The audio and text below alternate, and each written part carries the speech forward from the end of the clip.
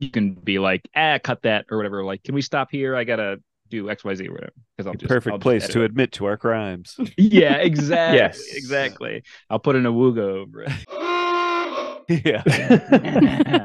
it. All right.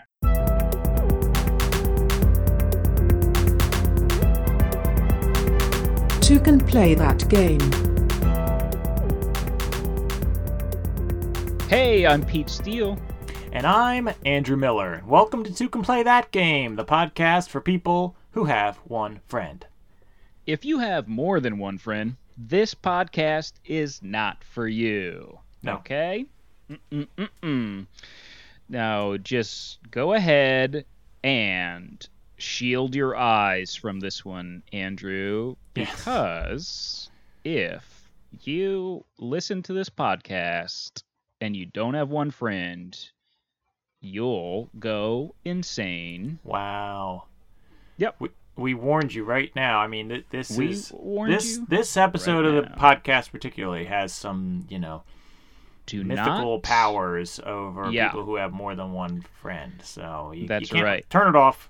Just stop. Do Avert not your eyes. open this book of this podcast. You know what I mean? Lest you, It'll open some sort of portal, and you'll open some sort of. Andrew, today we're talking about the game called Seals of Cthulhu, which is why we bring up this idea. What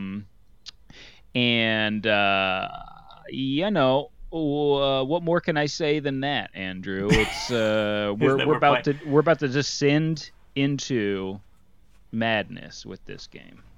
Yes, yeah, we will descend into madness with this game. Seals of Cthulhu. Cthulhu. Well, we'll talk a lot about seals. And Andrew, now people at home are saying to themselves, what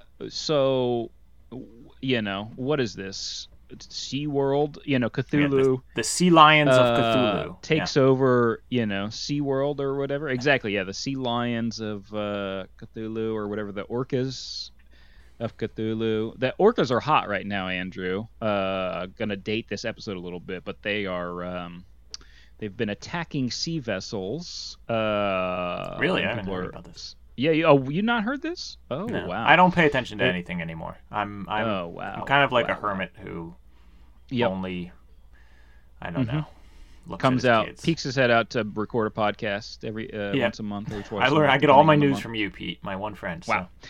Well, Andrew, orcas have been attacking sea vessels at a higher rate for some reason, and people think they are fighting back against the system. Anyway, love it. And so people are saying, "Wow, so somebody already cranked out, a game about that this quick?" No, Andrew, seals. We're talking about seals that you break on, paper or something like that, or whatever. Something that's like meant to keep something closed. Right, like when you would go to Sam Goody and buy a new CD. That's right. And that seal, remember how hard it was to get that seal off of the CD? Boy, I'll tell you what, they made tools for this, Andrew, that today would be is literally a relic. If somebody, if an archaeologist, uncovered it and they're like, what do they use this for? And it's like, and you were just like an old grandpa with a cane, and we're like, well, that was a little razor that used to cut the top of the sticker that would go, and they'd be like, what are you talking about? What's a CD? You know what I mean? It's like a little record. What? Man, it was hard to get those stickers off, but I used to be obsessed with trying to get the full sticker off, not just enough to open it, but you gotta get get it all the way off. Yeah, you gotta get the entire thing off, Andrew. Come on. What the heck? Yeah. And Andrew, so this is a game about getting the sticker off of a jewel case, of a CD jewel case. That should be. No, I wish. That should be a game, right? Yeah. We'll have to tell Sean to do that next for this for this game. No, Andrew, this is we shouldn't by Sean Epperson. You've already told too much about the game here, Pete. We should just. You summed it up in one sentence right there, but maybe we should just give one more sentence to sum it up. Okay. One sentence explanations. All right, Andrew, one sentence explanation of this game, huh? Well, how about this? How about a fast and surprisingly strategic card game about the worst assignment an investigator can get? Yeah. Yeah, I would not want to You don't want to be the. It's always in these Cthulhu Lovecraft worlds. There's always like some sort of investigator who's like investigating cult activity and stuff like that. And and that's got to be a bad gig, right? You know what I mean? Yeah. Yeah, and then it turns out there's giant squid monsters that it's like all of a sudden there's portals opening or whatever, or you're potentially, standing at the precipice of madness or whatever, and it's like, oh boy, can't wait for the weekend. You know what I mean? When's Friday coming? Yeah. I said that Seals of Cthulhu is a game of poker, but with tentacle monsters. Yeah. And we're not right. And we're not just talking, anime poker cards. We're talking, No. No, Andrew, we're not talking about that. Don't bring it up. We told ourselves this episode, don't talk about anime poker playing cards. Andrew, this is a game where literally you got, two sides. One side is literally trying to break the seals or whatever on some ancient book and unleash the elder gods. And they're going to come and destroy the world and whatnot. The other side, of course, like we talked about, investigators, Andrew, trying to make sure that don't happen. And the way you do that, it ends up being a game of a little bit of bluffing, a little bit of bidding, and a little bit of hand management. Because what it really boils down to is you got the two different sides, and you have not fully identical cards, but you have cards that are almost completely the same except for some different values on them. Yeah. Specifically what they call the control value and what they call the influence value. And so one person decides on one of their cards in their hand and essentially puts it up for auction almost. They say, but face down so that they are the only one who knows what that card is. Yeah. They then place their bid on it first, and then if the other player wants it, they have to beat that bid for that card. But they don't know what the card is, so they're just trying to use any kind of clues they can to figure out what it might be. That's the tricky thing about this is you don't know what the card is going to be. So you're bidding on a card that you have no idea what it is. But I think the thing about this game is that your hand is so small, right? It's what is it? Six cards. Yeah. And that's it. You play 5 rounds of this and it's done. So it's very easy to quote unquote count the cards, right? So you don't have to be Rain Man to figure it out, right? And so by the end of the game, you know what's left. Basically, they're clever because they don't have you play all 6 cards because then you would know what the last one is. But you can have it narrowed down to on the last turn knowing what, you'll know what 2 are left in there.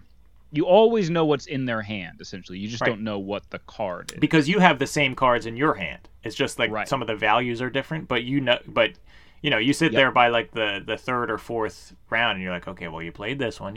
I saw that one, so I know it must be this or that, You can literally talk your strategy out loud.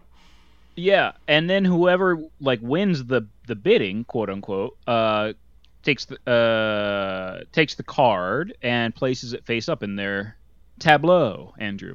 Into their play area.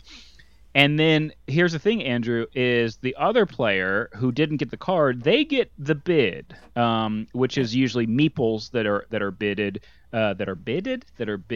I guess bid is bidden. Bid bad. That are bidden. That are bad. That are bad. Yes. That are bud. That are bait.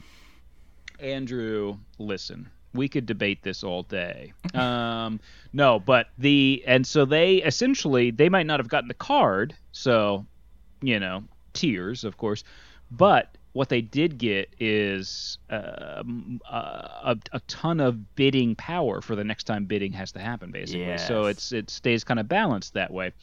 The bottom line is, once you play, each player plays 5 cards in that fashion.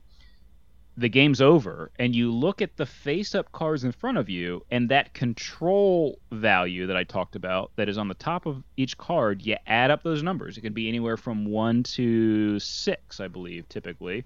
Sometimes there's some negatives that when you get a little tricky when you get into some of the different variants that you can use in the game. But and then whoever has the highest total of those control values wins. That's it. So fairly simple, win condition, if you will. What gets real tricky is, as we talked about, you don't know what card you're bidding on. Usually, or at least one of you doesn't. And the other thing is that oftentimes these cards, every single card, Andrew, is 1/2 of a pair. As we said, you and your opponent have almost the same cards except for those couple of values on the front. And if your version of the card, you have that, and their version of the card, suddenly you can put them together, and they have a special power if you have both sides of it, basically. Yeah. And so that adds a whole other element where you can start using those powers to manipulate the cards, turn some things down, face down, which means you lose that control value number, but you might gain something, even better as a result. Yeah, it gives you a little extra incentive to try and bid for the other person's cards.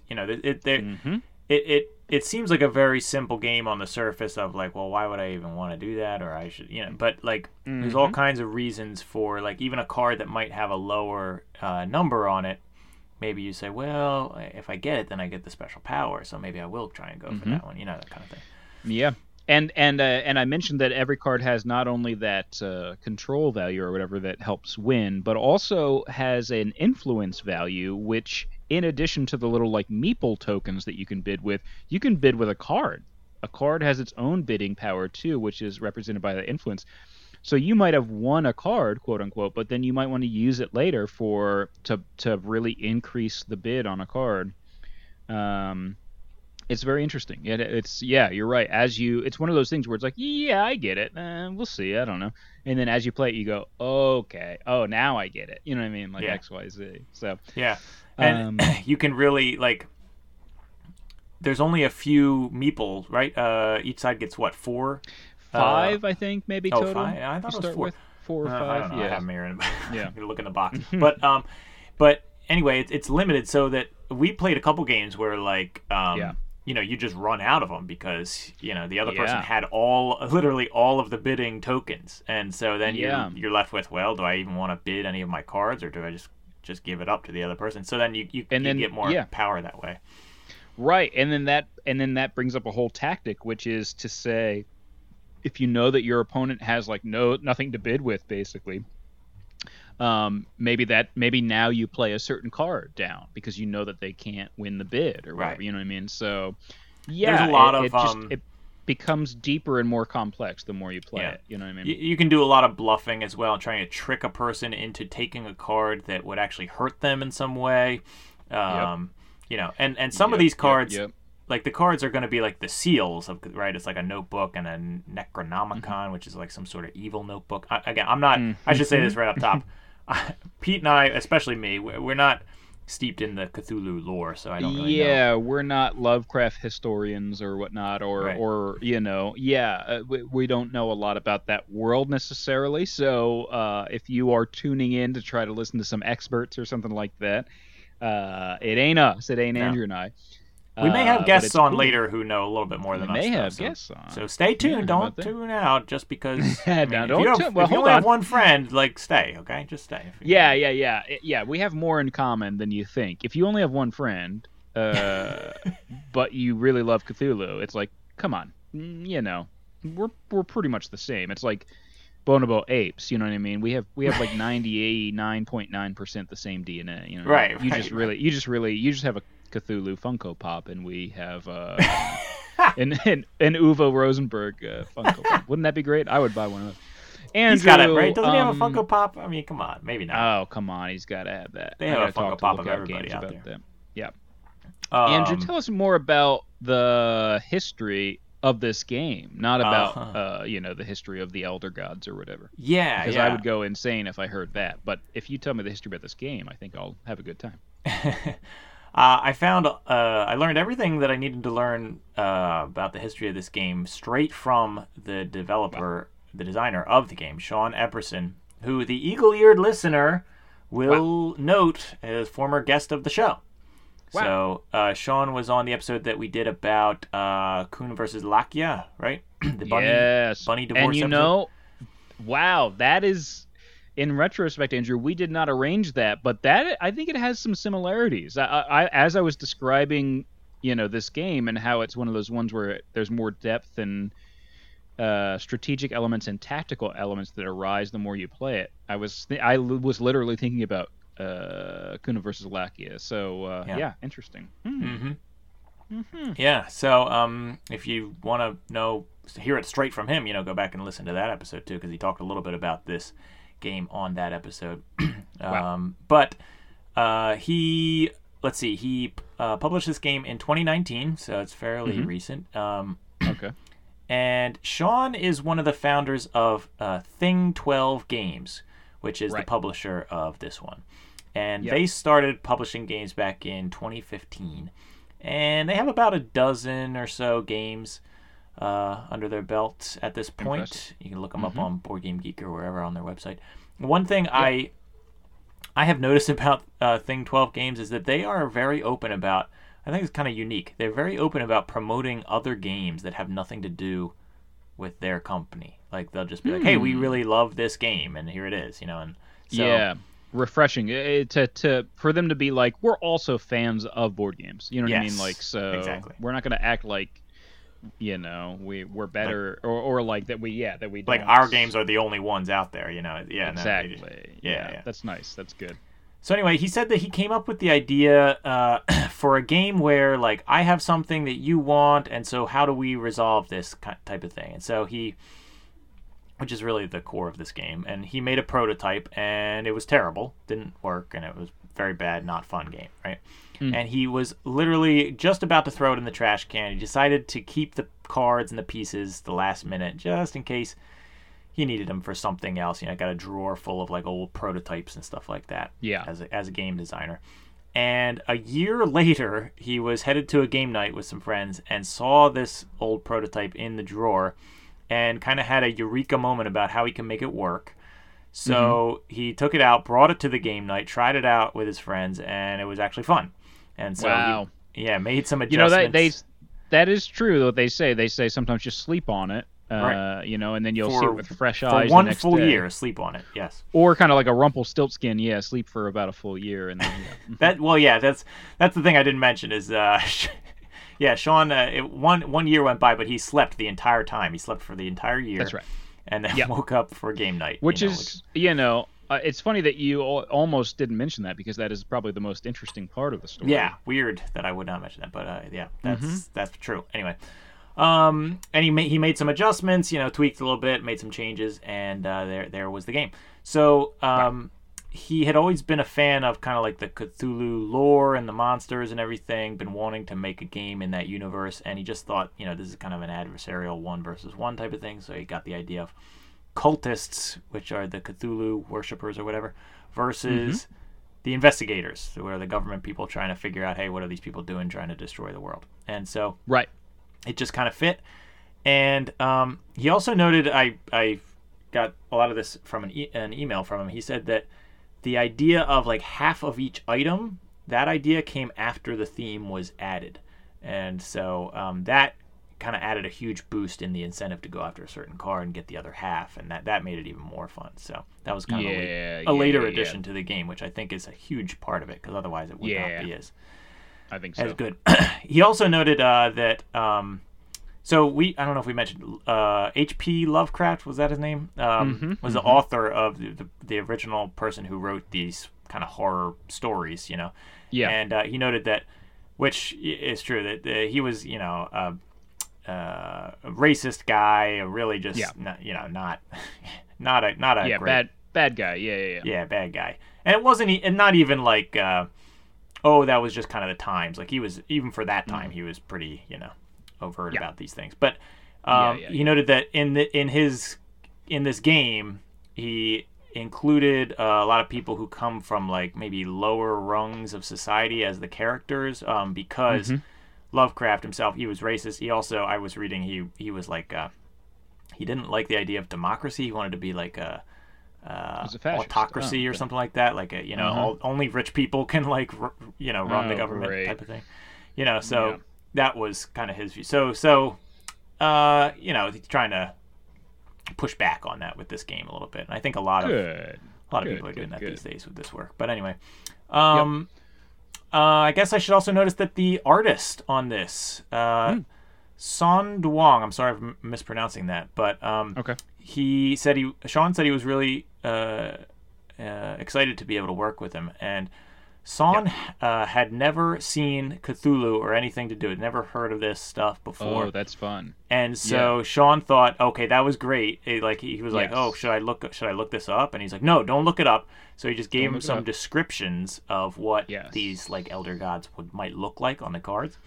And so he said he was able to come up with. He's happy that his depictions on these cards are somewhat unique, and they didn't have that prior influence on. Yes. Yeah. That's great, and it's funny you mentioned that because that is something I feel like I picked up on. Not that exact detail about it, but just that they were unique and that they felt like they were their own. You know what I mean? And in a world where you see, tons of, like I said, like Cthulhu Funko Pops, and they all look the same or whatever. Right. You know what I mean? All these depictions these days, everyone's kind of doing the same thing or whatever. It is refreshing, like you said, to see, a different take on it. And there are also 2 alternate rule sets. They're for free on Board Game Geek if you want to download them. One is called the Summoning, which guarantees that an Elder God will get into the mix. You have to use one of those cards. The Elder Gods are, besides the other items, you can throw in the Elder Gods. And then there's another one called Madness, which you can shuffle in more than one Elder God, and obviously it turns into madness, which is another thing we didn't really mention about this game, is that there are lots of, besides those on Board Game Geek, you can also add in add in like character cards, and you can change out the Elder God to be a different one, almost like modules or whatever. Yes.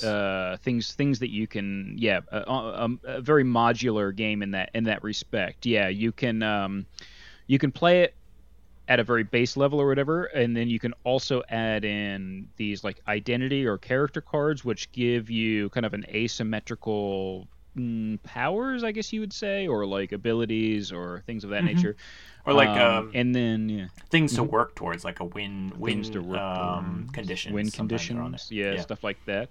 And they are all very different, and so they add a whole other layer of gameplay to it, basically. And then, like you said, you can I think there are something like 8 different Elder Gods that you can choose from, and the game at it, on the base level has you add in one as one of your, so like everybody has 6 cards, and so one of them is one half of an Elder God, and of course your opponent has the other half, and that Elder God that you choose to play with can be different each time because there's so many to choose from, or like you said, you can just throw more than one in there.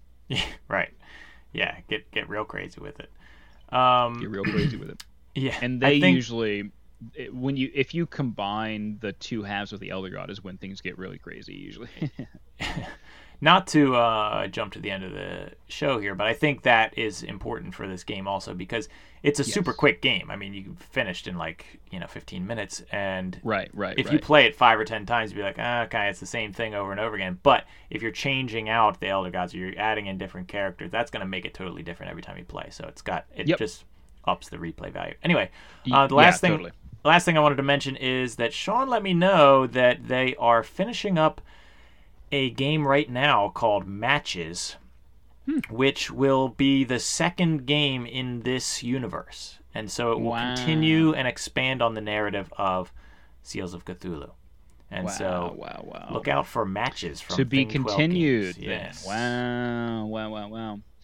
Well, and then the other thing I want to talk about with this game, Andrew, is just the production value that went into it, and so it actually makes me really want to say, nice package. Nice package. Well, thank you, Pete. Thank you. And I know you're saying that to Sean as well for making this nice package. Yeah, Seals of Sean, nice Cthulhu. package. Yeah. You know, I kind of wish that I had done, because we were sent this game from Thing 12 Games, and I wish that I had done an unboxing video on this package, because it's a very unique just opening the box itself is like kind of a cool little experience. And when I asked Sean about the history of this game in an email, he said that the experience of the box and the packaging is something that Thing 12 Games tries to focus on. They add little details and Easter eggs to all of their games and the packaging and stuff like that, which is evident in this game. Yeah. It is evident that sometimes you can see with the production value of a game that the creators had a vision for every piece of it. You know what I mean? Because Thing 12 is kind of an independent publisher, and does a lot of their fundraising through Kickstarter to get these games going, they really can. It's an auteur game. There is no, mega company over their head, dictating, who they should be using as artists and what their components should be, et cetera, et cetera. It's like when an independent film is made and the director can really doesn't have to worry about pleasing the production company or whatever, or the distributor or something like that. You know what the number one grossing independent film of all time ever was? Wow. Independent film grossing all time. Spice World. Nope, it was Star Wars Episode 1, The Phantom Menace. Oh my gosh. Because George Lucas funded that himself? Is that he didn't have the studio like telling him what to do. See, he just... there you go. True auteur movie, where the droids go, Roger, Roger, or whatever. Listen, you and I both like Phantom Menace more than most people or whatever, but you gotta kind of just get a chuckle out of the fact that Jar Jar Binks sticks his dang tongue into a coupling. Don't take it too seriously, and it's a great movie, in an electric coupling field or whatever, and goes and his tongue doesn't work. Anyway, Andrew, let's talk about this box. Well, let's talk about this box, because otherwise we're gonna turn into a whole Phantom Menace cast over here. Well, I wouldn't nice mind that. package, of course. We're going to be talking about the production value, as we already have been doing. The packaging, the rule book, etc., all the different components that go into this. It's all good, Andrew, is what I'm trying to say to you. You're right. Unboxing it is an experience in and of itself. The box is supposed to look like an old book, right? That's all like locked up, and it's got a chain with a padlock across it. And actually, so it's got a translucent, same thing. No, it's transparent. It's transparent sleeve that goes over the box, on which is painted some chains, so that when you open this box, you literally slide the chains off. But it was like a nice little surprise. Like, cool. You can't see that sleeve over it at first when you're looking at it, and it looks like the chain is just printed right on the box, and then you start to slide off the sleeve, and you're like, oh, that's on the sleeve. Now I'm taking off the chain off of this creepy looking book. Yeah, I should also mention I be doing this. You know what I mean? Yeah, right. And Pete, I didn't even mention this to you. On the back, inside of the sleeve, it had I'm looking at it right now. It has like a little promotional type of thing on the back that kind of gives you an idea of like what the game is about. But if you want the full experience after you've opened it, you can actually take that and flip it over. And instead of just being like a white background on the back, it has printed on it. It's like Project Wickerweld, status report prepared for the House Committee on Foreign Affairs, unauthorized access prohibited. And you can flip it over and just have that. If you don't want all like the promotional stuff and the barcode on the back, you can flip that over. Oh, wow. and have that sitting there so on your shelf it can really look authentic. That's like cool. It's really like a cultist book, Yeah, that's cool, man. Yeah, I mean, The it's details. they're walking you through it. They really are getting you into the theme of this. You know what I Yes. mean? Mm-hmm. And so then you open it up here, and it's got a piece of paper in here that looks like a stained piece of notebook paper that's all like old and messed up, and it says, "Before you do anything, read this." And then you flip it over, and it's like a letter saying like basically like, "Don't open this thing. It's gonna destroy the world." And yeah, and it's written by Elman Asher, former acting chief of the Office of Special Defense Initiative. So. And it's all wow. Very cool. Yeah, I mean it's I would even say steeped in theme, Andrew. And when I say steeped, Andrew, I mean they left the dang teabag in overnight, baby. Yeah, this is extra steeped, okay? I mean it's just from the outer layer all the way to the core of this game, I think. And then the cards are in a bag, like you might have your little Dungeons and Dragons dice in this bag, like a dice bag. But it's got like this fake government seal on here, the Office of the Special Defense Initiative. Yeah, high quality production. You know what I mean? This is not the first time we've encountered an independent game company with truly impressive production value, Andrew. Well, what independent game company does this remind you of? Because I mentioned it when we played. Really? Okay, well, this reminds me of Fort Circle because they are both, you know what I mean? Seems like the passion is not only in the gameplay itself, but also the production of it, yeah.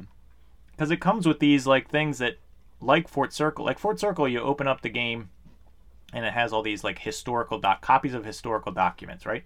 And this has, like, what looks like a newspaper clipping. Obviously, this is fantasy, or, well, maybe it is. I don't know if you believe this kind of stuff. But it's got like a newspaper clipping of somebody saying like, "Oh yeah, don't mess with those cultists and stay away from them," and all that kind of stuff. Yeah. Right, it's like fictitious historical documents, but it looks authentic, and you're like, okay, now this is also setting the stage and everything like that. Yeah, I mean, to return to the artist, I really do like it. It isn't over polished like we were talking about. Sometimes a lot of these Cthulhu things can get kind of over polished and like comic booky, and you know I like it when it doesn't get over polished. I wouldn't say this is pleasantly fuzzy. You know what I mean, Andrew? Like the classic. I'm glad you brought up that phrase again. Yeah. But I would use a different phrase. I'd probably say it's engagingly gritty. How about that? Whoa, engagingly gritty. That? Sound the engagingly gritty. I wish I could make a pog with engagingly gritty on it. I would have Gritty, like the Flyers mascot, engagingly gritty. Engagingly gritty. Yeah, and then it's us on bended knee and getting engaged to gritty. It'd be pretty sweet. Listen, if you want a copy of that pog, you got to send Andrew $50 and he'll make it. Yep. Andrew. Now, Andrew, I will say we're kind of glowingly talking about the production value of this, which really it really impressed us. Some people have accused this game of being like overproduced. For the content of the game, they think, hey, this is a micro game, and the production is actually too much for this, and that I would say, Andrew, that might have been true if they hadn't included, like we talked about, those special role cards, those multiple Elder God cards. With those in there, it really does feel like this is a full game.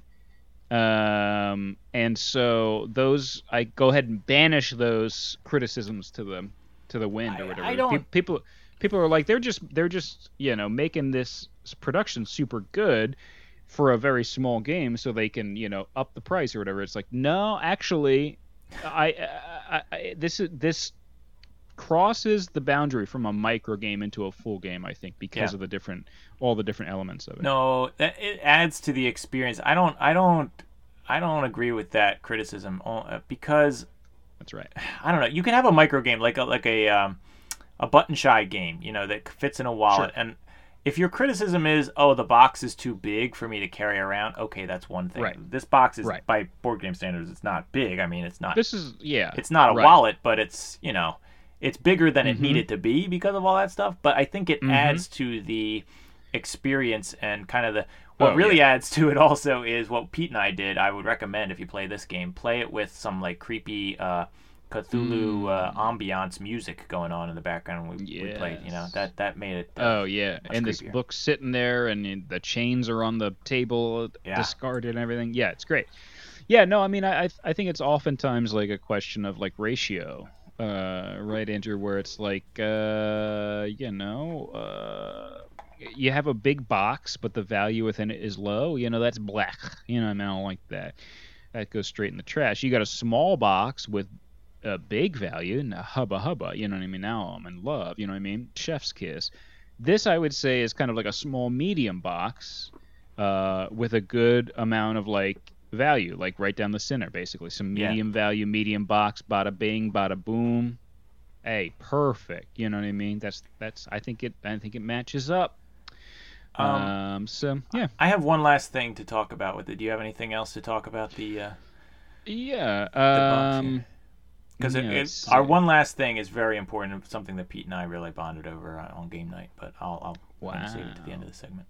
Okay. Well, I'll say one more thing about it, Andrew, which is just that I just do not have a problem with a game having fewer components. Okay. You know what I mean? Yeah. One thing I don't want a game is to have more components than it needs. You know what I mean? Like I don't want this game to come with 50 miniatures of the elder gods that kind of do nothing. They're just there. You know what I mean? Like that would be too much, in my opinion. Some of my favorite games that in the world come with fewer components. You know what I mean? And aren't they don't go overboard with all the different components. And so I appreciate, quite frankly, the number of components in this game. Yes. We mentioned that this is supposed to look like an old book, and when you open it up and you look on the inside front cover, it's got what appears to be. Now, they don't have these anymore at libraries, but I don't know if you remember when you take a book out of the library, you would have to write your name on a little card, and say who took it out in the library. And would stamp out. Only 90s kids will get this or whatever. Yeah, stamp the date. Yeah, only 90s kids will get this reference. So it has like a little log on there of like who took this book out of the library, I assume, if it was in the library or something like that. Who read this book, and it goes back into the 1800s, and some of the names are like smudged out. You can't read them. Some of them you can read, like Thomas Edison is on there. It's like funny, like 1880 or something else. But one name on there, Pete and I noticed. What is this? I can't read. B.D. Cooper, is it? Or B.H. Cooper? B.D. Cooper, B.D. Cooper. Okay, B.D. And I was Cooper. like, that sounds familiar, but I can't quite remember, And then we had to stop and look it up or whatever, and now that story's great. It's like a guy. What is it, Pete? It's a guy who hijacked a plane and in the 70s. Didn't hurt anybody, but was just trying to get money or whatever.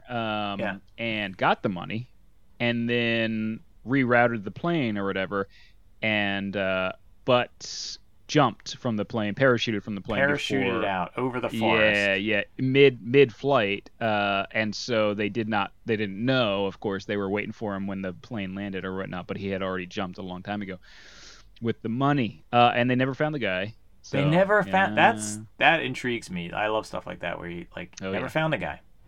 Yep. Right, and obviously that is a story that intrigued Sean and the rest of Thing 12, and so hey, listen, it's I like it. The little world like building, you know what I mean? And now there are a couple other names written on there that we looked up, and I could not figure out what is it. I don't know if it was a made up name. So Sean, if you want to reach out and let me know what all these names are. Yeah. Because some of them didn't seem Andrew's to be dying. Famous, and so I'm trying to figure out what are all these names on here. So, really cool little details in this. Andrew hasn't slept since, so please. The B.D. Cooper story is cool. I got to watch a movie about him or something. I got to watch a movie about that. Andrew, don't worry though. I know that you've been having a rough time not sleeping and everything like that, and it's kind of driven you right. to the edge. So I invited somebody over to go ahead and help you relax and help you kind of get it all out of your system. All right. Okay, and there he is right now. I don't know if you just heard that knock on the door, but go ahead and if you wouldn't mind letting in Dr. Fraser Crane. Dr. Fraser Crane. Oh, I just opened up my door, which happened to be the Seals of Dr. Fraser Crane, and now no, he is you opened released. the wrong door. Yeah, you opened the door that was a seal to the Yeah, so now the Elder God, Dr. Fraser Crane, is here to help us count down the top 10 phrases that you'll hear someone say while playing this game, Seals of Cthulhu. Number 10. Okay, let's take a look at these monster names here. Cthulhu. Oh, is this the guy from Squid Game? Number 9. I'm about to summon the Domino's delivery driver. You want anything? Number 8. Haster? Looks more like my youth pastor, you know what I'm saying? Number 7. Cthulhu is a little tough to pronounce, so can we just agree to call him Carl? Number 6. Yog Soft Off? More like Yog So Soft. I just want to cuddle all those tentacles, cutie. Number 5. Ah, crud. I summoned Ronald Reagan by mistake. Number 4. Shoggoth? Wow.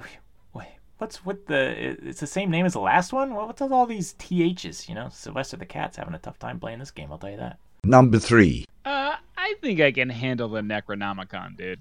Number 2. Nyarlathotep? Okay, this is just silly. Hey, you want to play Scrabble next? Number 1. I should have never opened the Necronomicon.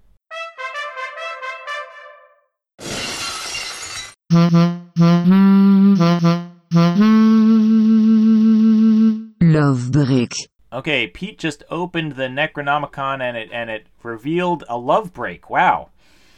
I opened the Necronomicon to your heart, Andrew. The love break is, of course, the portion of the episode where we take a little bit of a break from the episode to continue our ongoing game of Fog of Love that we play one turn of each episode. Andrew, I believe this time it's your turn. Oh, yes, I believe you're correct. And, let's see, I'm looking at my cards here. And Yeah. I'm going to play... I don't think in this game we've come across a card that is quite this simple. It's a very short amount of text here. It's called Psychologist. And so I'm going to play this card. And it says that I had a long talk with my psychologist, and I think I need to make some changes. And wow. You don't even do anything with this turn, Pete. All I have to do is I change one of my personality traits. Oh, wow. How about that? You spoke to your psychologist. Yeah. We'll just assume it's Dr. Fraser Crane. Dr. Fraser Crane, that's right. Yeah. And it led to you changing one of your traits. Okay, which of course Yes, in this if game you remember, is yeah.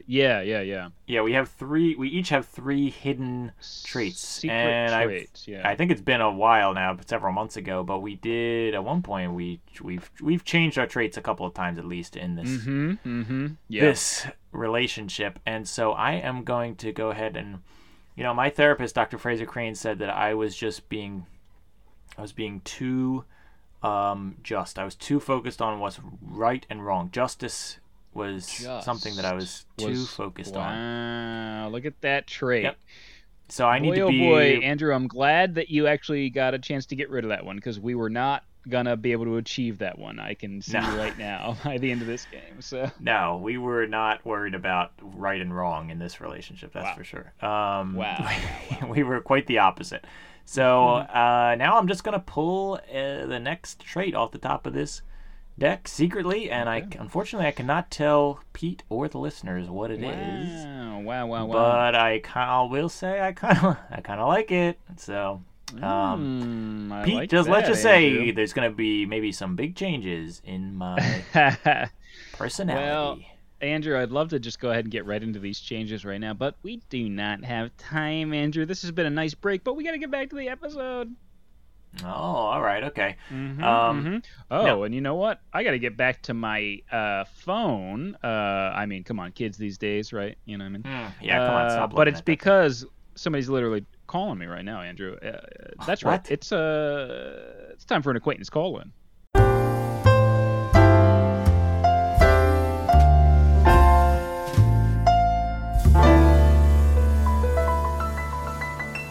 Acquaintance call in. Okay, it is time for another acquaintance call in here on the show. Of course, that's the time of the show where, we talk to somebody that most shows would probably call a friend of the show, but on our show, that's just not true, right? So we're just going to talk to some acquaintances, just some people that we know. Pete, who are our acquaintances today? Wow, Andrew. Okay, well, we are absolutely thrilled to have on the show today, Andrew. We're talking to Tori Potenza, who is a horror writer, a film critic, one half of Killer Bees podcast. And then we have the other half of Killer Bees podcast here, too, which is Garrett Smith, who is also a movie critic. And they specialize, I should say, Andrew, in horror. Okay, scary. Which is exactly why Tori and Garrett are who we need to be talking to, Andrew, today about this Cthulhu themed game. Thanks for being on the show, y'all. Oh, thank you. A hearty awooga to both of you. Yes, indeed. And might I say, an awooga to you. Wow. On this fine what day. A creepy sound effect. It's good for these horror. And our audience probably hears that we are already giving each other awoogas, and they are worried that we're already too friendly, so we should probably clear the air up top, and make sure and verify with both of you, Tori, Garrett, everyone on this call, we're not friends, right? Definitely not. Yeah. Pete and I did live under the same roof for multiple years. But I do not want that to give anyone listening the impression that we are in any way friendly towards one another at all. Absolutely. You could say that living together for a couple of years actually sullied what could have been a wonderful, fruitful friendship. Honestly, this is kind of like why this podcast exists. No, just kidding. I have you to thank. Otherwise, Pete might be your friend, but no. That's right. That's right. This would be a whole different podcast. It'd be me and Garrett covering these games, and Andrew, you would be living under a bridge somewhere. Know what I mean? Yeah. With a bunch of friends. You know what I mean? In some sort of underbridge community. Just tons You of guys friends. are so bereft of friends that Pete imagines the only way to have them is to live under a bridge. That's how you have them, right? Yeah. That's how is that where you find friends, actually? It's, I could see why you only have each other. Yeah, that's right. Yeah, I found Andrew under a bridge, so I just assumed that's where you find others, you know what I mean? That's where you get friends. I washed up ashore. I was in a little cradle like Moses or something. Yeah, that's right. I was fishing and I caught Andrew in a. He was going through his adult baby phase, so he was swaddled in a. And his religious adult baby phase, so he was doing Moses cosplay. Okay, now listen, I could talk all day about religious cosplay, but we're actually talking about kind of the opposite, I guess. Actually, no, I don't know. Well, okay, let's get right into it. Would you say, I mean, oftentimes followers of the elder gods are considered I guess cultists. I mean, in this game, they're definitely referred to as cultists.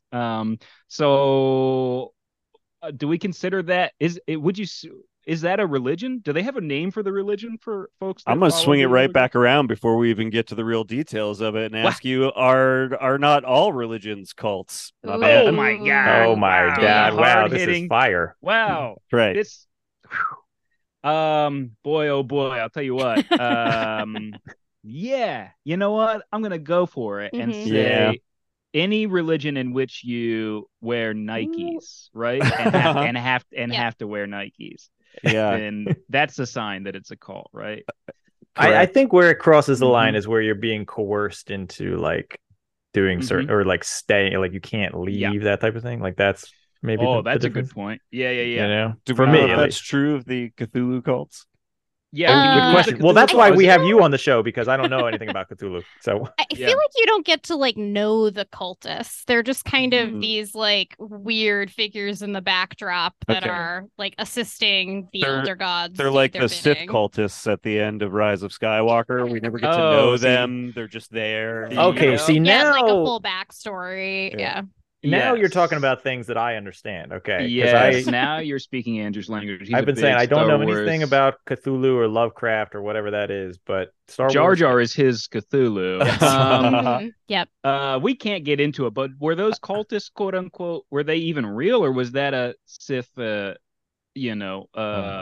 Visual optical illusion. Anyway, we can't get into it, but I wonder if Palpatine actually created them as a. Well, now I want to kind of get into it. Anyway, well, we kind of can't get into it. All right, sorry. What if it's just like a Colosseum? And no one else can have one. It's like a Colosseum full of like clones that didn't quite work out. They're all like pre-Snokes. Oh, okay. Yeah, it's just like a Colosseum of rejects or whatever. Quote yeah, unquote. exactly. Oh my god. All right, retheme this game with Sith cultists and Jedi investigators. Pete. Oh my god, what a great idea! Well, loving it. All right, trademarked.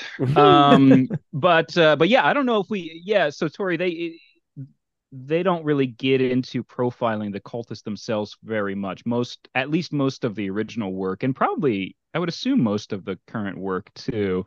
But I don't know for sure. And so I guess we don't. It would be interesting to see like almost like a going clear of in the Cthulhu world, right? Where like. What is it? Is that Leah Remini? Is that her Leah name? Remini did. Yeah. It's like somebody trying to escape the cult of Cthulhu or whatever. And interesting. Is that what her show was called? Going Clear? I guess maybe her book was called Clear. I think so. I watched the whole show. I can't remember what it was called, but it was. I know that's what that big documentary. Yeah, it was like the called. HBO documentary. Like expose documentary. It was called Going Clear. Oh yeah, that might not have been Leah Remini's thing specifically, but yeah.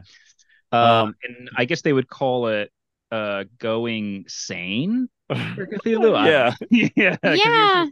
I mean, like, what do you do? Like, how do you leave a giant tentacle monster? You know, like that seems really especially difficult. when it's like an implied madness, right? Like, can you leave madness? Like once you've gone mad, and you're like, oh, good. I'm done with this. I'm gonna go back to the world of the sane. Pretend I don't know there are all of these like terrifying like giant creatures out in the universe and just like go back to work and do my thing.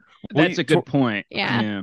So because it's almost the madness almost comes from the knowledge that they're there almost, right? Yeah, oftentimes is how it's described. Sure. Oh, so the people are going insane. So I'm gonna back it up even further because this is a very basic question, but it's like So is most of the Lovecraft stuff like? Is it about the monsters and how they're coming out and destroying the world, or it's about like people going in? So what's it mostly about? Yeah, I mean, I think we have like the whole collection of Lovecraft downstairs, but I've only read like a little smattering, and I have read Call of Cthulhu, and there's a lot of great horror writers that also are like taking on Lovecraft, especially from like BIPOC and like LGBTQ perspectives, which is really awesome. Totally. But in the stuff I've read, a lot of times like it's not focused on the monsters so much as it's these like people that like get a glimpse into the world of like, you know, these elder gods and just like see some little bit of it.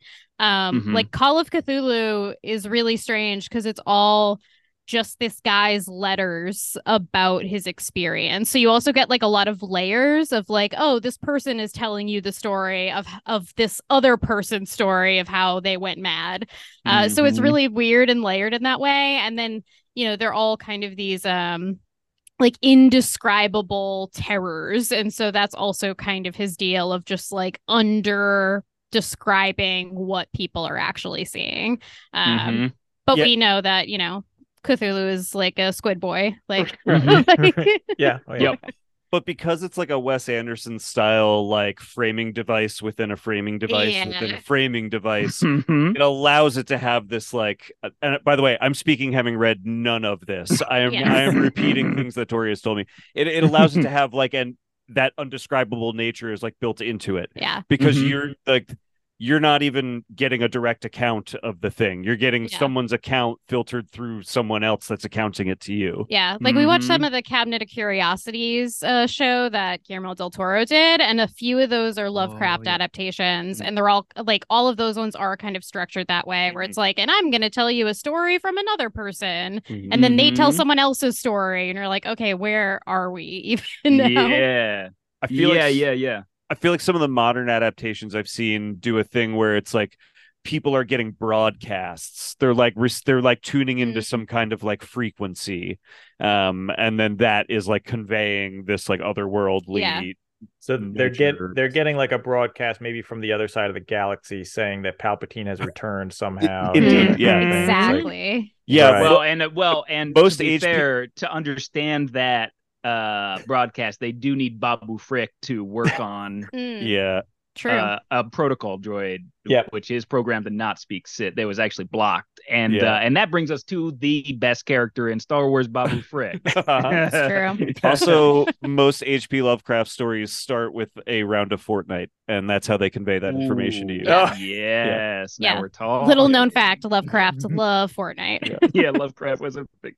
Yeah, he was toxic. You know what I mean? He was. Are we already too many years past Rise of Skywalker for people to remember that speech was released in Fortnite first? Have I made a reference that's already too deep? You know what? Not for me. I remembered that. No, that they did that. Wow. I remembered that. I don't even play Fortnite, so yeah, me neither. Wow.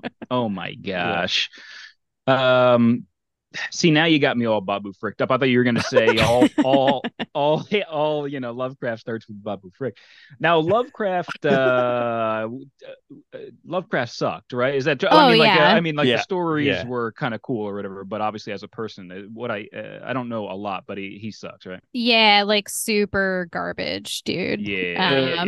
The example that I've heard many times is that, and I won't even repeat it, but that in one of the stories, a character has a black cat that they have nicknamed the racial slur for a black person. Oh, and that's just in the writing, like casually on the train reading Lovecraft, and then you're like, oh wow, okay. Oh yeah. Right. And I can't use the what is it, like Tom Sawyer, like the Mark Twain or whatever excuse for this, where it's like, this is kind of a historical. It's definitely like one of those things where you can't even go like, well, that was his worldview, but it doesn't. No, it's actually like fully in the stories as well. Like you know what I mean? Yeah. Right.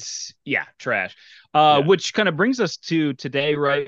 Tori, you brought this up where just like there are a number of authors these days who are almost kind of like reclaiming Lovecraft's work, right? And kind of reimagining it from a different perspective. Yeah. I have a book downstairs that is a collection of short stories from different women who are doing their interpretations of Lovecraft, which is really cool. There's this really great sci-fi writer, N.K. Jemisin. She's like a Black sci-fi writer, and she's doing a series right now called, the first book is called The City We Became, and it is revealed that the whole thing is kind of her like look at Lovecraft, and it all takes place in New York. So it goes into how diverse New York is, and like the other side are these evil like squid people that are racist, and it's great so far. I haven't read the second book in the series, but it's exciting to see those narratives. And there was that Nicolas Cage movie a couple years ago called Color Out of Space, which is also a pretty decent adaptation, and one of the leads is Black, which I'm like, oh, he would be rolling in his grave. This is great. Yes, that's great.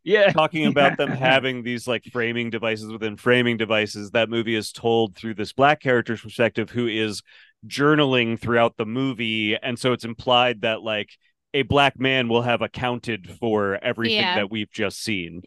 Which would definitely H.P. Lovecraft would hate that somebody did that with his work. Exactly. It is interesting the way people are like actively trying to it's interesting. It's like people see the value in the imagination at play in the work. And so people are sort of trying to like, I guess, claim what is claimable, while sort of rewriting it to be I don't know. I mean, there's like cosmic horror and like Lovecraftian horror is like a really interesting like genre, especially when you do get into that idea of like these like terrifying things that are unimaginable. Like Call of Cthulhu is pretty chilling when you like finish reading that account and come to the end. So it's like pretty impressive how he's able to pull off something like that. And and it's cool to see other people take that on and do something with it, and then also try to grapple with like some of the, problematic things with the author too. So it seems like a lot of cool people are trying to reclaim it. I should also mention that while you're talking about that, I got an email from the creator of this game that we're talking about on the show, and he also mentioned the same thing that Lovecraft was a racist guy, and he includes a lot of people of color on the cards, the investigations, and things like that. And so, that is cool. Yeah, he's trying to do his part. It sounds like the creators were very aware of that for this one, which is nice, actually. It's refreshing in a world that can go either way in board games sometimes. You know what I mean? Yeah, for sure. And Andrew was saying, because he came into this really not knowing anything about Cthulhu really, and I knew a little bit about Lovecraft and Cthulhu and everything like that. And Andrew was basically like, this seems like it's like having a renaissance, and like we're seeing a lot of works of fiction in it and everything like that, and we're seeing more and more in the media these days. Do you feel like people, like there's like a newfound interest in this, or do you feel like it was always there and it just was never kind of like shown in mainstream media, or is there kind of like a revival almost where people are getting reinterested in this again?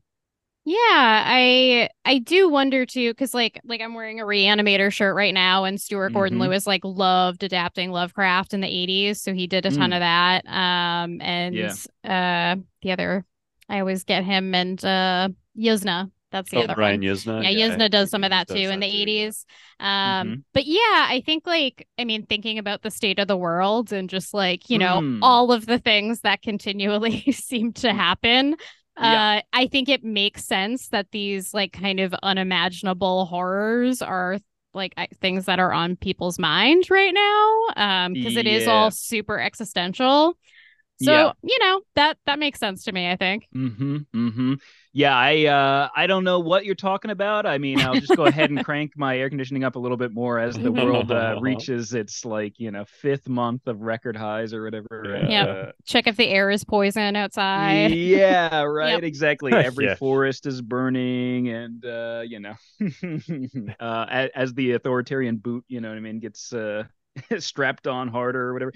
But yeah, so I actually don't know what you're talking about when you say I just kind of like the fiction of it with the big squid guy. No, I mean, he is cool. But also isn't all the stuff Pete just said kind of part of the stories too? Like it's always like, oh, there's like something wrong with the water in Arkham, we got to go check it out, and then it turns out it's like some unspeakable horror is like peeking through. Yeah, there is some cool stuff with that. There's a really good book called The Fisherman that is a Lovecraft adaptation, but it's essentially about just these two guys grieving the loss of their wives, and they stumble onto these like eldritch horrors, and it is like very similar. Like it's clear like there's this history of this town and the water, and just like the pollution that then pollutes people's minds and makes them crazy. So there is definitely a lot of that. There's like natural precursors to these. And Colorado Space has a lot of that too, because you see like the animals change and like the like plant life change. It's like pretty wild. Yeah. And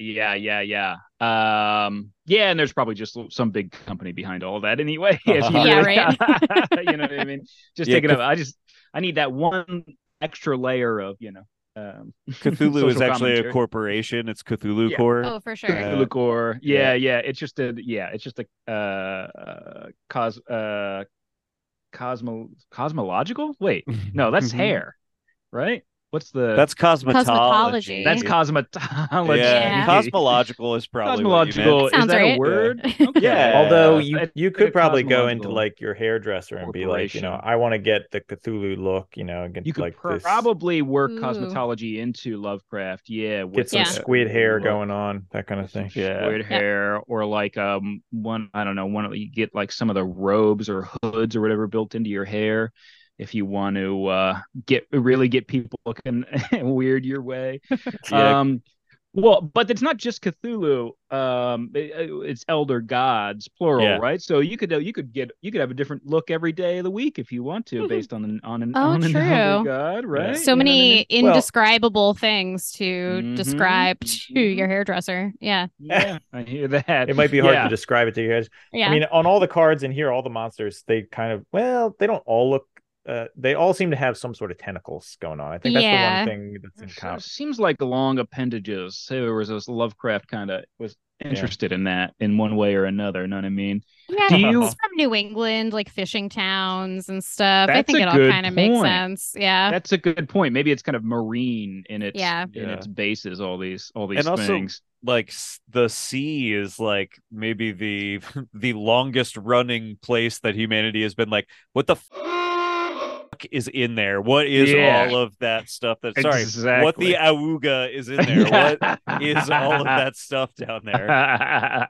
Yeah, no, exactly. I mean, it is the void. I mean, I was I was literally telling Andrew's son this. Now I don't know if he knows this today. So Andrew, you can go ahead and just put your thumbs right in your ears. No, I was no. I was literally telling Andrew's son today about the fact that there's parts of the ocean that we just can't go to. I mean, it's, you know what I mean? Like we have no way to go there. It would even our best sea vessels or whatever would just crush under the pressure of it. So there's just parts. Who knows what's down there? You know what I mean? So cool. Which is probably why Andrew, when he wakes up, screaming in a nightmare. Don't call me, I'll be asleep. But that's probably what it is. Tell him I was lying or whatever. But yeah, no, exactly. I mean, heck, Cthulhu could be down there for all we know. You know what I mean? I'll just show him some pictures from the cards in this game, and that'll that'll calm him down. Calm him right down. He's got some like Godzilla style, like hollow earth, like cave that he lives in. Yes, exactly. I mean, that is like the supposition of like 50% of like sci-fi and monster movies. It's just like, lurking down there in those corners of the sea that we can't find. There's this thing. Right. Like the idea, like, it's always been there. You know what I mean? And now it's awake or whatever. Yeah. Now it's your problem. Well, I guess my last question for you kind of touches on what we were just talking about, which is the state of the world today. Should we actually call forth an ancient god to destroy the world? Because I'm kind of leaning more that way each day. I'm kind of seeing the cultist point of view more and more. Yeah. I mean, like those aliens just showed up, apparently. I don't know. I didn't look into it because I can't handle any other information. Sorry. What is funny about that is in that whole like hearing or whatever, they keep saying, yeah, we found non-human bodies in these crafts. And it's like, okay, what does that mean? You found they sent like the Russians put monkeys in like some craft that they tested and you found that? Like, it's like that sounds like that might be what that means. Yeah. Right, because they keep specifying. Right, yeah, they keep going. They're non-human. Okay, so they're dogs. So like, what are they? Can be anything that's not human that has a body. You know what I mean? Yeah, exactly. Anyway. Yeah. Well, I think basically, I think this world's kind of run its course. So we probably just get some sort of big squid in here and just kind of crunch it. Yeah, I think that might be the way to go, honestly. Have you guys seen the movie Cabin in the Woods? Oh, yeah. No. Been a while, though. Well, I guess I don't want to spoil it for you or listeners, but there is a very Elder Gods thing that happens at the end of that movie that is a little bit what Pete is discussing here. Well, you can spoil away and people can fast forward like a minute or two. Yeah. I know they find the thing underground. Yeah, and then like basically it opens up and they reveal that like I think Sigourney Weaver comes out and explains that like, yeah, we said like horror movies are just sacrifices to these elder gods. We just actually sacrifice teenagers to these elder gods to keep them from like swallowing the world whole. Right. It's so funny that I just missed that whole part. Yeah. That's like that never stuck with me. The fun, crazy finale of that movie is just like, yeah, there's elder gods and we sacrifice teenagers to them. That's what horror movies are. So what are you guys love horror, right? What are some of like your all-time favorites? Like what's your best genre? Because horror can have all kinds of different genres in it. Like what's some of your favorites? Yeah, I mean, body horror is definitely my thing. I'm a huge Cronenberg fan. Right? Hell yeah. Yeah, so but I love like most horror, I feel like. Yeah. Tori will watch almost literally like anything and probably enjoy it too. I really like slashers. Slashers are like my kind of bread and butter with horror. I just think they're like very entertaining. Often stupid. I have a real appreciation for just dumb cinema. Speaking of sacrificing teenagers, you know what I mean? You know, exactly. But yeah, I also really like body horror. Like I am a Cronenberg fan as well. Yep. Yeah, and I feel like that. I mean, I feel like that is represented in Lovecraft too. Obviously, it was mostly writing that Lovecraft did or whatever. But I feel like a lot of people who like body horror like to dip their toes into that world too, because they're like, "Oh, this is great, indescribable. Say no more. Like, I'll figure that out." You know what I mean? Like, it causes them to go mad as soon as they see them. I gotcha. You know what I mean? I'll work something up that's crazy. You know. Well, and that's like we love the movie Reanimator, Stuart Gordon's Reanimator, and that's a Lovecraft adaptation that does just fully become like a body horror movie it's in a way that I'm assuming the story is not necessarily, you know what I mean? Yeah, I haven't read that one. By the end of that movie, they're like literally slip sliding around blood and body parts in like a in like a medical room. Yeah. Whoa. Yeah. Almost literally, yes. It's like practically a Three Stooges thing. Yeah. So I do think that there is like because of movies like that, there's definitely a close association with. And because like I think people like sometimes go through these physical transformations like as they like become involved with like the elder gods in some way or like infected by them. So you get like fish guys and stuff. You know what we have to tell them about? What? Well, was it called Glory? Glorious. Glorious. That's what it was called. Okay, there's a movie you can watch on Shudder, I think, right? Yeah. Called Glorious, where a man, right? A man walks into a like truck stop, rest stop, and the glory hole in the stall starts talking to him and reveals that he is an elder god and starts commanding him to do things for him. And he's voiced by J.K. Simmons. J.K. Simmons. Okay, it's amazing. Right. It's pretty great. Yep. Okay, yeah. I mean, Andrea, we might have to watch this for research for the podcast. So. Yeah. Bonus episode coming out soon. Bonus episode coming out. Sorry, it's about an awooga hole. Sorry. It's about an awooga. You know what? Hey, listen. There's nothing inherently, a swear word about the word glory. So, fair enough. If the kids are going to be, if the children who listen to this podcast, I was going to say, I think I might have awoogaed the wrong part of it, even if we were going to do that. Hey, do you two have children who, I was gonna say, do you two have any? Since this is a board game podcast, do you guys ever play board games? Do you have any favorite board games or anything like that? Yeah, actually, I think one of the games that we like love to play is the like Cthulhu version of Pandemic. I really love that. Mostly because, and especially, we haven't played Pandemic since the pandemic. I feel like that the regular version probably doesn't hit the same. So keeping it like mythical is nice. I'm trying to think of some of the names of other ones because I feel like I'm terrible at like remembering what we play, but I love cooperative games. I think that's usually like my jam. So anything where we're working together. There's like a Universal Monsters cooperative. Yeah, Horrified. That's been fun. It's really hard too. We've lost a lot. I know people love that one. I've actually never sat down with that one, but that one I know people absolutely love. And there's I don't know if you knew this, but they came out with like a North American cryptid version of that. That sounds fun. That's fun. Look so like Bigfoot and the Jersey Devil and stuff. Mothman. Mothman. Stuff like that. So I think we have Cthulhu Flux too, but we haven't played it. Flux. We could play that. One. I think Well, I think Andrew, I've played not Cthulhu Flux, but I think I think I played Cthulhu Flux at what? Well, a different acquaintance, I think. Some of your other acquaintances. long time ago. Sorry, Andrew, you play games with people that aren't your friends? Well, and this is how this is way before I only had one friend. So wow. Fair. Wow. All right, fine. Before I saw the light of before the elder gods told me the truth. Yeah, this was back when he was insane. You know what I mean? When he was living under that bridge. Yep. Yes, exactly. He looked at a bunch of friends and it caused him to go insane. But I cleared his mind up. You know what I mean? Tori, Garrett, it has been awesome talking to you and learning all about this stuff. And I'm sure that listeners are going to be like, hey, we know that they do all sorts of movie writing and critiques and podcasts and everything like that. Where can we learn more? So where can they find more from you? MovieJohn.com is where Movie both John. of us are usually, which is the Philadelphia John, JAWN. Oh yeah, JAWN. Yeah. Yeah. Mm-hmm. And I'm still on Twitter. Yeah. Which I'm referring to as Twitter. Only Twitter. Yeah. Whatever it is. Sure.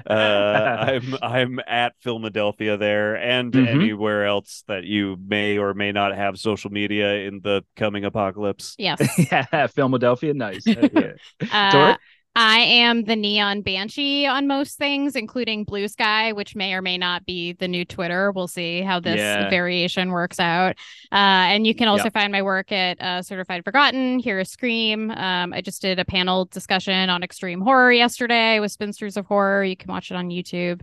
And nice. I'm working for Creator VC on their In Search of Darkness horror documentaries, and we're doing a 90s horror doc that we're getting geared up for. So we're looking for like people are horror fans. We want to know like what movies you're interested in, if you want to collaborate with us. So definitely look up In Search of Darkness.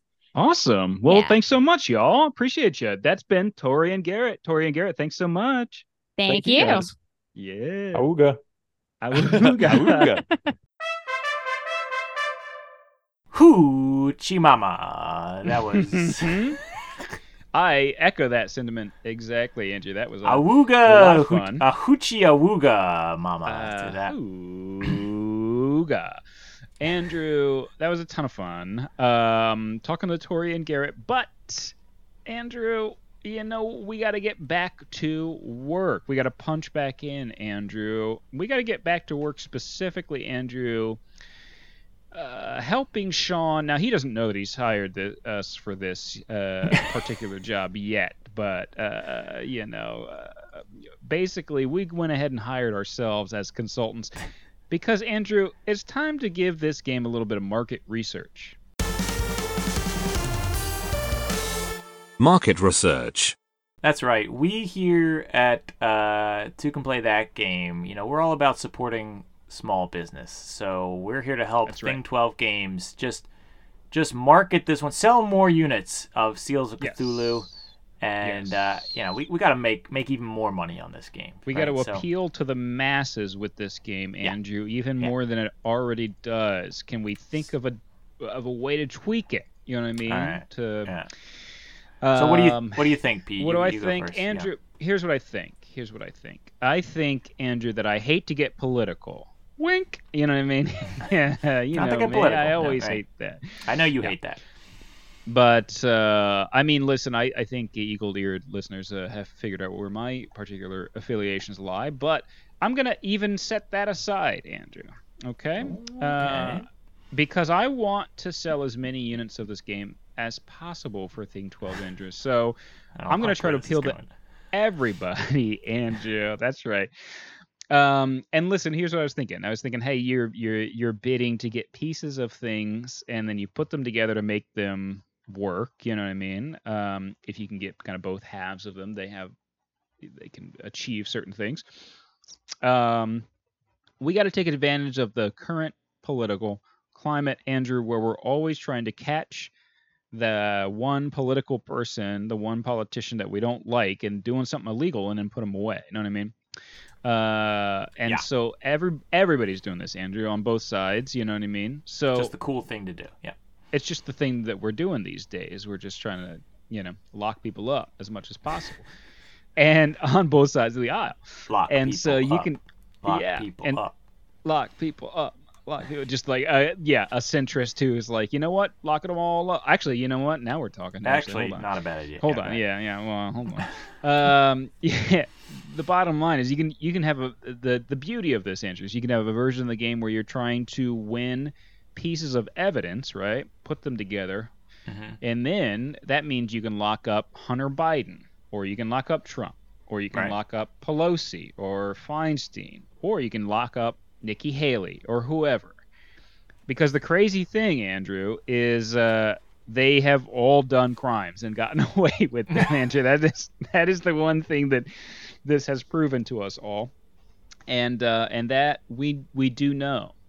And so, of course, instead of addressing the wider problem that is unveiled by this, that our politicians are in fact on both sides of the aisle are constantly helping themselves and other rich people like them to steal all the capital that's available here, we should, of course, just focus on one or two people who is on the opposing side. So that's what I think we could accomplish with a little touch-up of this game. Okay, I see. Now, you just kind of reskinned this game, I think. I think you did. I guess that's kind of true. Yeah. But that definitely it's going to will be sell more appealing, you know. Yeah, I see. Yeah. Well, definitely. People are. And it's based on market research, of course. I see. Yeah. It's not me who wants it. It's what the people want. It's what the people want, and the people want to lock them up. All right, I got it. All right. Yep. All right, I actually have two ideas for this. One is, you know how you bid with these little follower tokens, these little follower meeples? Oh yeah. I think turn these followers into founding fathers, if you know what I mean. I think we're gonna start betting with some real money. Okay, we're gonna start putting some Benjamins on the table. Yeah, because everybody loves gambling. My market research is telling me that people love gambling, and so right. Of course, we're also going to make it available on an app, so you can just gamble on the go on your phone, because that's healthy. I'm sure that people, that's very healthy for people. Must be present in Pennsylvania, New Jersey, or Nevada, of course. Right. Also, actually, call 1-800-GAMBLER if you have a problem. Yes, do call 1-800-GAMBLER. I think it's more states than just Nevada and New Jersey now. I think a lot of different. But anyway, let's get on this gambling, this online gambling gravy train. My second idea is maybe it's combined with this one. Once you get people hooked with the gambling, why don't you? I think, Sean, you could take this one for free. I think start an actual cult and base it around this game. Okay. So appeal to the masses, right? That's that cult. Starting a cult is. The whole point is to appeal to masses, get as many people as you can on board, right? So you play this game at your cult meetings, right? Right. And you try to recruit other people to come play this game. And once they join, they have to pay like a very high membership fee, but it's the only way they'll be safe when the end times come. So you scare them that way, right? And you say like, hey, I need your credit cards. I need you to open more credit cards so that we can get more money from you. That's how cult things. I've watched a lot of things about cults, by the way. And also, they can never leave the game night cult. And if any of their family members try to leave, they can never talk to them again. And so I think this will really trap people into playing the game. And then after a few years, you can just serve Kool-Aid at one of the meetings or something like that, and people will. There you go. That's what we're saying. Yeah. Have a little Jonestown. And Andrew, you can go ahead and kind of give incentives for public transportation to kind of bus in old people to this cult. You know what I mean? And I guess I'm just describing casinos. Actually, is what we're basically just describing. Don't put any clocks in your cult meeting so people don't know what time it is. You can smoke, and they'll give you free alcohol at this cult. And that's right. People walking around listen, Andrew. That will, in fact, give this mass appeal. You're exactly right. Wow, casinos and cults, they actually have more in common than I thought. I didn't put that together. Yeah. Well, Andrew, you know what? Speaking of kind of realizing that the reality of it all. Right, okay. Okay, follow me on this segue. Is this just fantasy?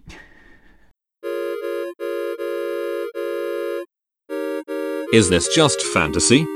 Okay, great natural segue into Is This Just Fantasy? This is a segment, I feel like we haven't done this one in a while. We're going to say... It's been a while. Yeah. Could this happen in real life? How grounded is this game? Is it realistic? Is it not? Is it just fantasy? Yeah. What are we talking about here? Yep.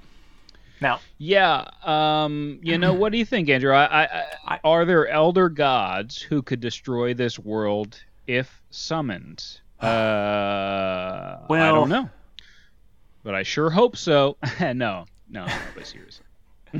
I don't know. I was focused more on the occultist aspect of this whole thing. Again, like I've said multiple times here, I don't know that much about Cthulhu lore, but I have watched a ton of documentaries about cults. It's one of my guilty pleasures on Netflix or whatever. Wow. I saw the Leah Remini thing. I watched a bunch of different ones on other cults and stuff like that. So from what I've seen, investigators don't usually get involved, or if they do, they kind of like go away real quick. They don't do too much with cults, right? Yeah, I would assume the cults tend to have a little bit of money, and that kind of takes care of that. You know what I mean? That's exactly right.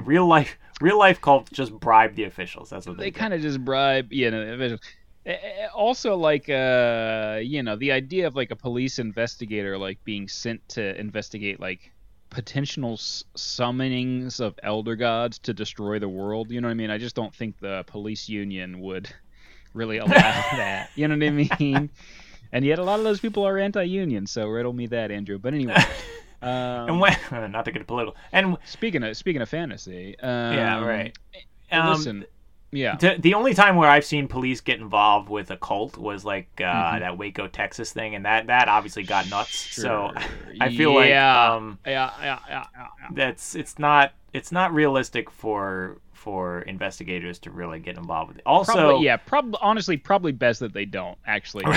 Now that we bring up Waco, right? So from what I've seen, cults don't usually have these artifacts. They don't worship monsters like this. It's usually just like one egomaniac who just wants to control people. Yeah. And so yes, this is just fantasy. This is not a realistic portrayal of a cult. Whether or not elder gods are real or not, it doesn't matter because it's just this game is just fantasy. Yeah. Yes, I will say definitively that though people might try to say that the Clintons, drink whatever teenage blood or whatever from some golden goblet or whatever, that there are artifacts and rituals and yada yada yada. It's unfortunately the reality is that they are just scamming you usually. Yeah, they're just some con artists. They just help out the rich and they don't care about the poor, and that's usually just generally how it goes on both sides of the aisle. Anyway, Andrew, so that's kind of a fantasy check. But here's the question people really want to know, Andrew. Enough about all that. You know what I mean? Are there guys that have squids for heads, Andrew? And that is a hard yes. That is not just fantasy, because in the way we know this is we did also see one of those guys in Pirates of the Caribbean. So okay. It can't be a coincidence, Andrew. You know what I mean? I thought you were going to make probably like a record. We've referenced Star Wars so much on this episode already. The Star Wars species of the Quarren, which are squid heads. Yes, the Quarren. That's right. They live on Mon Calamar with the Mon Calamari. Interestingly enough, they share that planet. Interesting, huh? And I believe, the Quarren they actually live in the water on that planet, I think. I think they both live in the water, from what I've seen. Yeah. Maybe on different ends of the planet. Might have to go to Wikipedia on that one, but yeah. No, absolutely. Well, there's definitely an episode of Clone Wars where both fantasy. are like floating around in the water and they're like fighting each other. They don't get along. Wow. Now, is that canon, or is Legends or whatever? Clone Wars is canon, yes. Clone Wars is canon. Okay, fair enough. Yeah, fair enough. You should watch it. Not bad. Well, then there you go too. So I mean, look, it's whenever you see these depictions of these beings across multiple, cultural phenomena, if you will, some across multiple historical artifacts, including Star Wars, Johnny Depp's Pirates of the Caribbean, and also Lovecraft. It's not a coincidence, Andrew. It's not a coincidence. No, you're right. It's real. Yep. Now, one thing that would be a fantasy, Andrew, is you and I going to a dang party. Now, that would be a fantasy, you know what I mean? Yeah, that's never gonna happen. But maybe we should go ahead and, let's go ahead and dream for a little bit, Andrew, and see if we can become the life of the party.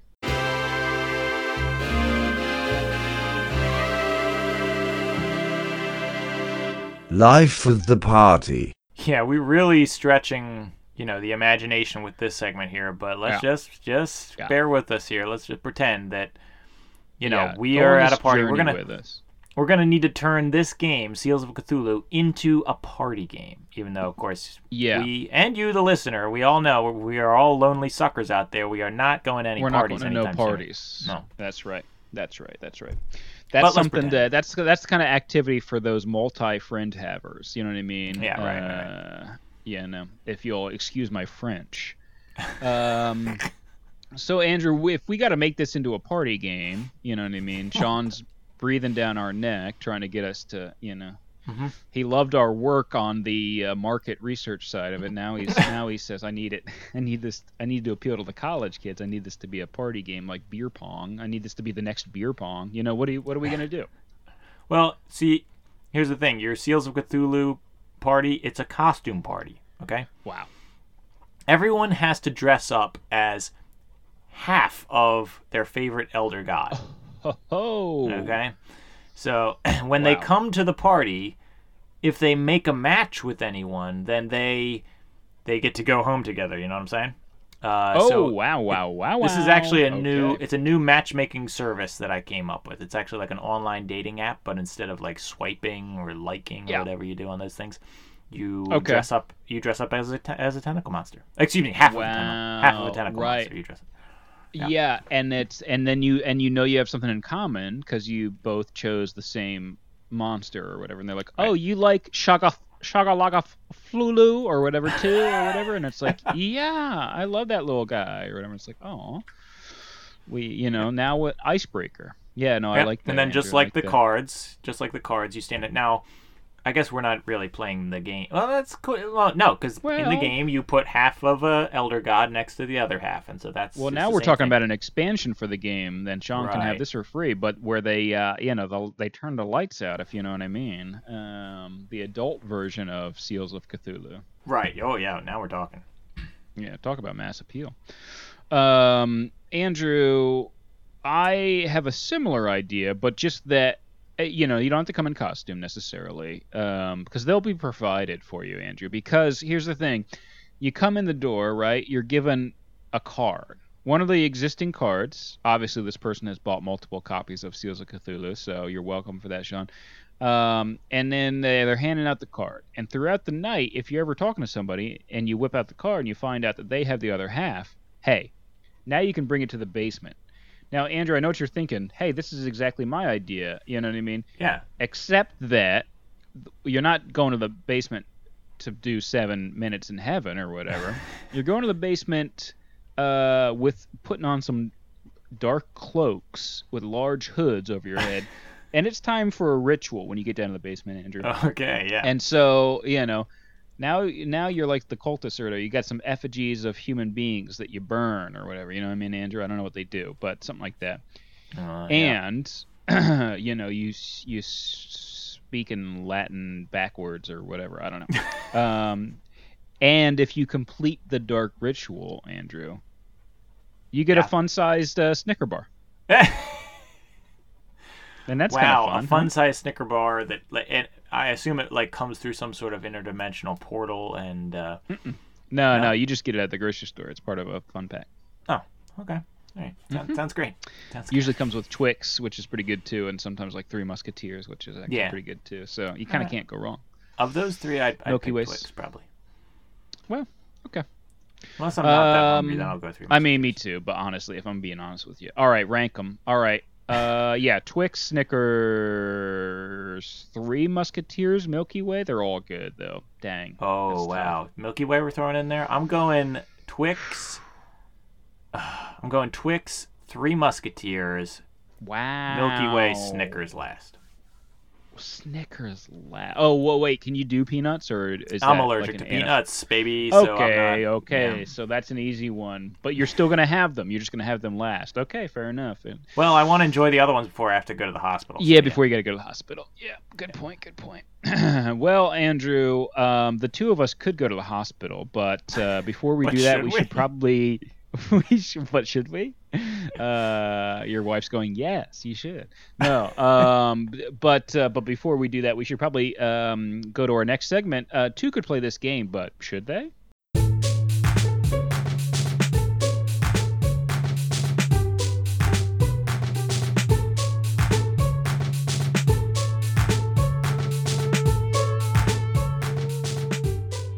Two could play this game, but should they? All right, it's kind of the final Jeopardy round of the show here. It's the the part where we're going to ask ourselves, how sure are you that two people should play this game? We're going to give it a rating from 0 all the way up to 100%, somewhere in there, 0. Is it terrible? Is it the best thing sure. you've ever played, or somewhere in between? Yep. Andrew, I am 71% sure that two people should play this game, Andrew. I like this game. I do. Is it going to be the first one I run to and grab off the shelf? Maybe not. Maybe there's some other ones I would grab first, you know what I mean? Mm-hmm. Am I going to have a good time with it that anytime somebody decides to break it out? Yes, I am. I'm going to enjoy it every time I play it. You know what I mean? Mm-hmm. And honestly, Andrew, I've actually found myself thinking about it more than I expected I would in the aftermath of playing it. You know what I mean? Which is a great sign, I think. The fact that I want to play it again is maybe the biggest endorsement that you can give a game. You know what I mean? You want to play it again. You know what I mean? Soon or whatever. We may both, because I'm also thinking the same thing. Where we may be suffering from this phenomenon where you have lower expectations, and then it's like better than you thought, and then you're like, oh, actually, this is really good. Yeah. Just because we didn't know anything about Thing 12, we didn't know anything about Sean. Well, you know what I mean? And then all of a sudden we're like, oh, this is good. We should have learned our lesson, because we've done this before with Hydra Soakers, with Shores of Tripoli, where it's like it's coming from some independent person, and you're like, okay, well, it's not a famous designer, so can it be really right? And also with this one, it's just like, well, it's just a little bit of it's a small card game. How much can you really get into it? But it's better than you think, Oh yeah. I mean, we talked about the fact that it's deeper than you think. It's more complex than you think in terms of the strategies, the tactics, etc. And boy, I'll tell you, the theme and the production value, it's all good, Andrew. Which is why I'm 71% sure that two people should play it. I do think there's maybe a little bit room for some more gameplay layers that could be added. Maybe some more abilities that manipulate the cards a little more and bring it to another level as a result. Maybe an expansion where certain things like allow for swapping around of cards or things of that nature. Just a little more card manipulation from something that you add in. Maybe you add in items or who knows, events or something like that cause things to happen. Maybe just a little bit of extra stuff going on would have really bumped it up to the next level for me, but as it is, really good, I think. Yeah, I kind of agree with everything you said. I just really liked it. I think even more than you. I gave it an 83%. I think it was super fun, and I think what he's pulled off here is something that I didn't think could be done. This is almost a social deduction game, but only for two players. You know what I'm talking about? Like these type of games. These type of games like Secret Hitler, Werewolf Mafia, Werewolf stuff thing, like Resistance Avalon, where you're trying to like trick each other, or like because of the bluffing element of it and the double thinking and he did this last time, and so especially as you play a few of these games back to back to back, you start to learn each other's tendencies a little bit, and then you gotta start thinking, okay, well, I did that last time, so let me try and trick him, like use reverse psychology on this one, that kind of thing. And so I think it's almost like that. You can't really truly make a two-player social deduction game because there's only two of you, but it's has a similar feeling to it. And I think that's the fun part of it: the bluffing and the double thinking and the trying to trick each other stuff. It feels like it kind of reminded me of Star Wars Empire versus Rebellion, believe it or not. We reviewed that way back. That's one of our old classics. That's currently sitting at number 5 in the top 5, Andrew. And I don't regret that at all. No. Well, it's a good game, but it's a good game.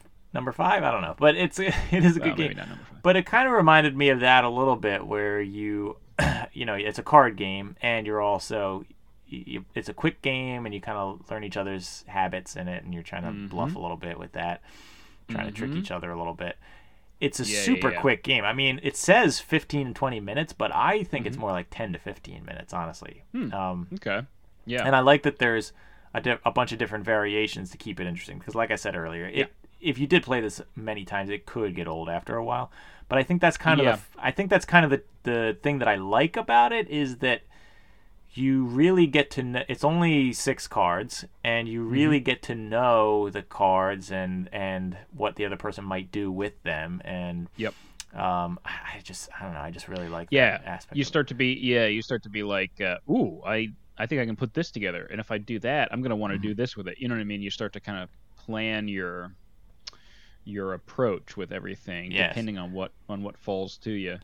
I gave it a few extra points also for the artwork and the phenomenal packaging on there. The theme, it deserves that for sure. It really enhanced the experience for me. And listening to it with the little Cthulhu creepy mood music, I mean, that ratcheted up the tension for me when we were, also when we were deciding like what cards.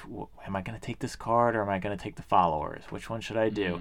And you're waiting to see if your opponent will call your bluff. It's kind of like that tension music in like dramatic tension. Like in Who Wants to Be a Millionaire, you're sitting there, is he gonna pick A or B? You know, which one? That kind of thing. If you can't find creepy Cthulhu music or whatever for this, just play the Who Wants to Be a Millionaire play Who Wants to Be a Millionaire music, and lo-fi Who Wants to Be a Millionaire lo-fi playlist.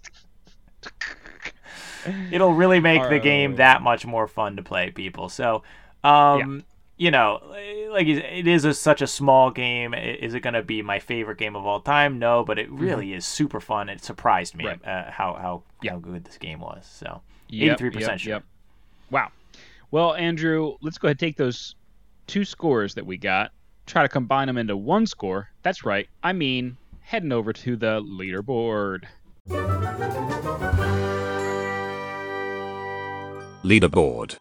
Okay, let's take a look at this big old leaderboard here. We got 68 games on the leaderboard. Oh, wow. My God. So we are going to take your score of 71, my score of 83. We're going to average those two out to say that we are officially 77% sure that 2 people should play the game Seals of Cthulhu. Andrew, that's a great score. As we mention all the time, because you have a big list like this, you know, things can't all be Star Wars Empire versus Rebellion sitting at number 5 on the list. So this one does fall to 40 out of 68, but that score of 77 is great. You know how you know it's a great score, Andrew? You know how you know we like it? Is, I mean, look at the company it's in, Andrew.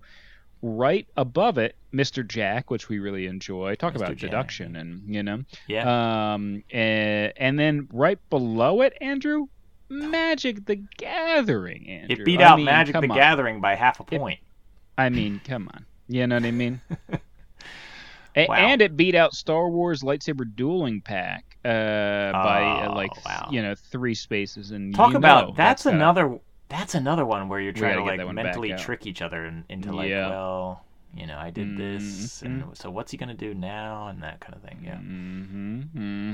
That's what I'm saying. So this one is in good company. It's right there in a great spot, sitting at 77. Andrew. Now, Andrew, you know what I gotta ask next, my friend. We just played a cool game, but are we cool?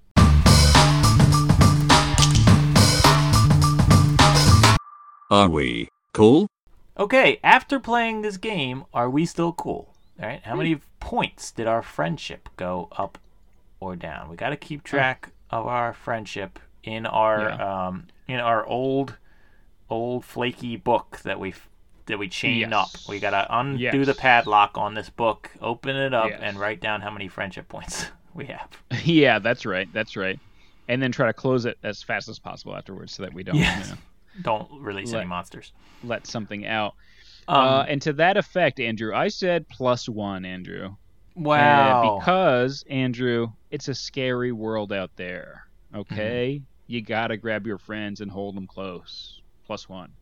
I said +1/2 because I was hoping you would have the other half of the friendship point, but you already covered. Oh my gosh, this is our fog of love characters all over again. You know what I mean? Always just missing what the other one wants. Wow. Yeah. Oh well, that's all right. So we own up 1.5 points though. That's pretty good. Yeah. Exactly. I'm definitely still cool after going. So so we don't have the Necronomicon necessarily. Right. The Necronomicon, yeah, a book made out of flesh or something. I'm still not sure what the Necronomicon is. Sure. Yeah. Now we're talking. I'm gonna have to look into this Necronomicon, if you know what I mean. Andrew, and I think I got some other stuff listeners should be looking into, Andrew. I'm talking about our Twitter at 2PlayThatPod. I'm talking about our Instagram, which is 2 Can Play That Game Podcast. I'm talking about the review section where they can write a review of whatever podcast app they're listening on right now for us. Come on, yeah, get into please. That. Rate us the highest rating and write a review. I think that actually helps. That's what I'm saying. You know what helps even more than all that stuff, actually, though? I've been researching about the algorithms on podcast things, is turning on the first of all, following the show on whatever you're listening on, and then turning it on so it automatically downloads on your phone. Like that helps a lot. So if you're an auto... That helps a lot, huh? Yeah, an auto downloader. And plus, you never know. Our schedule these days, it's once a month, but you may have noticed maybe we're doing like twice a month sometimes. So just... have it on auto download. That way you'll never miss one of our episodes, Wow. Yeah, exactly. That way, set it and forget it. That's right. Only 90s kids will get that one. Andrew, and whether you were born in or lived in or whatever in the 90s, whether you're a 90s kid or not. Whether or not you opened up a CD jewel case frustratingly and tried to release the Whether or not you tried to pick the sticker off of your CD jewel case. About 50 times a year or whatever. Yeah. I want you to tune in next time, unless you get another friend, of course. Oh yeah, you can't tune in if you get another friend. You can't listen to our show anymore. But we're not going to leave you hanging. We're going to recommend a different show you should tune into. It's called Threes Louise. Wow. Yeah. Well, that's the podcast, of course, Andrew. That's all about 3-player board games that. Make you exclaim out loud, "Geez Louise!" You know what I mean? So I think that's kind of subjective on their part, but in their minds, all the games do, fill that criteria. Make you say "Geez Louise," right? So they all make you say "Geez Louise." Yeah. So if it's a 3-player, so that's really niche. If it's a 3-player board game, but it does not make you exclaim out loud "Geez Louise," then they don't cover it. Correct. Okay, yep, that's right. Yep, that's right. I like that. There's 2 episodes of it, and and that's it. They're waiting for the next one. They're bangers. Yeah. They're bangers. Yeah. Someday someone will. Yeah. Well, go tune into those 2.